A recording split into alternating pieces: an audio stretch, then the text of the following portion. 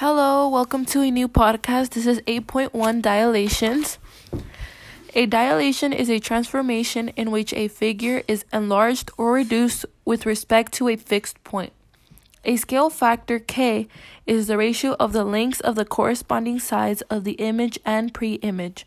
When doing a dilation on a coordinate plane, you multiply the points by the factor to plot them. A negative scale factor rotates the image 180 degrees.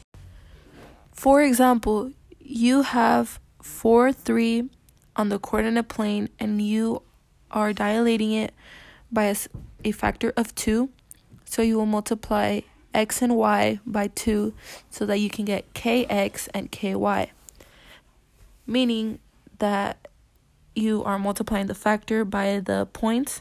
So for 3, you multiply the 4 and the 3 and you get 8, 6 as your image.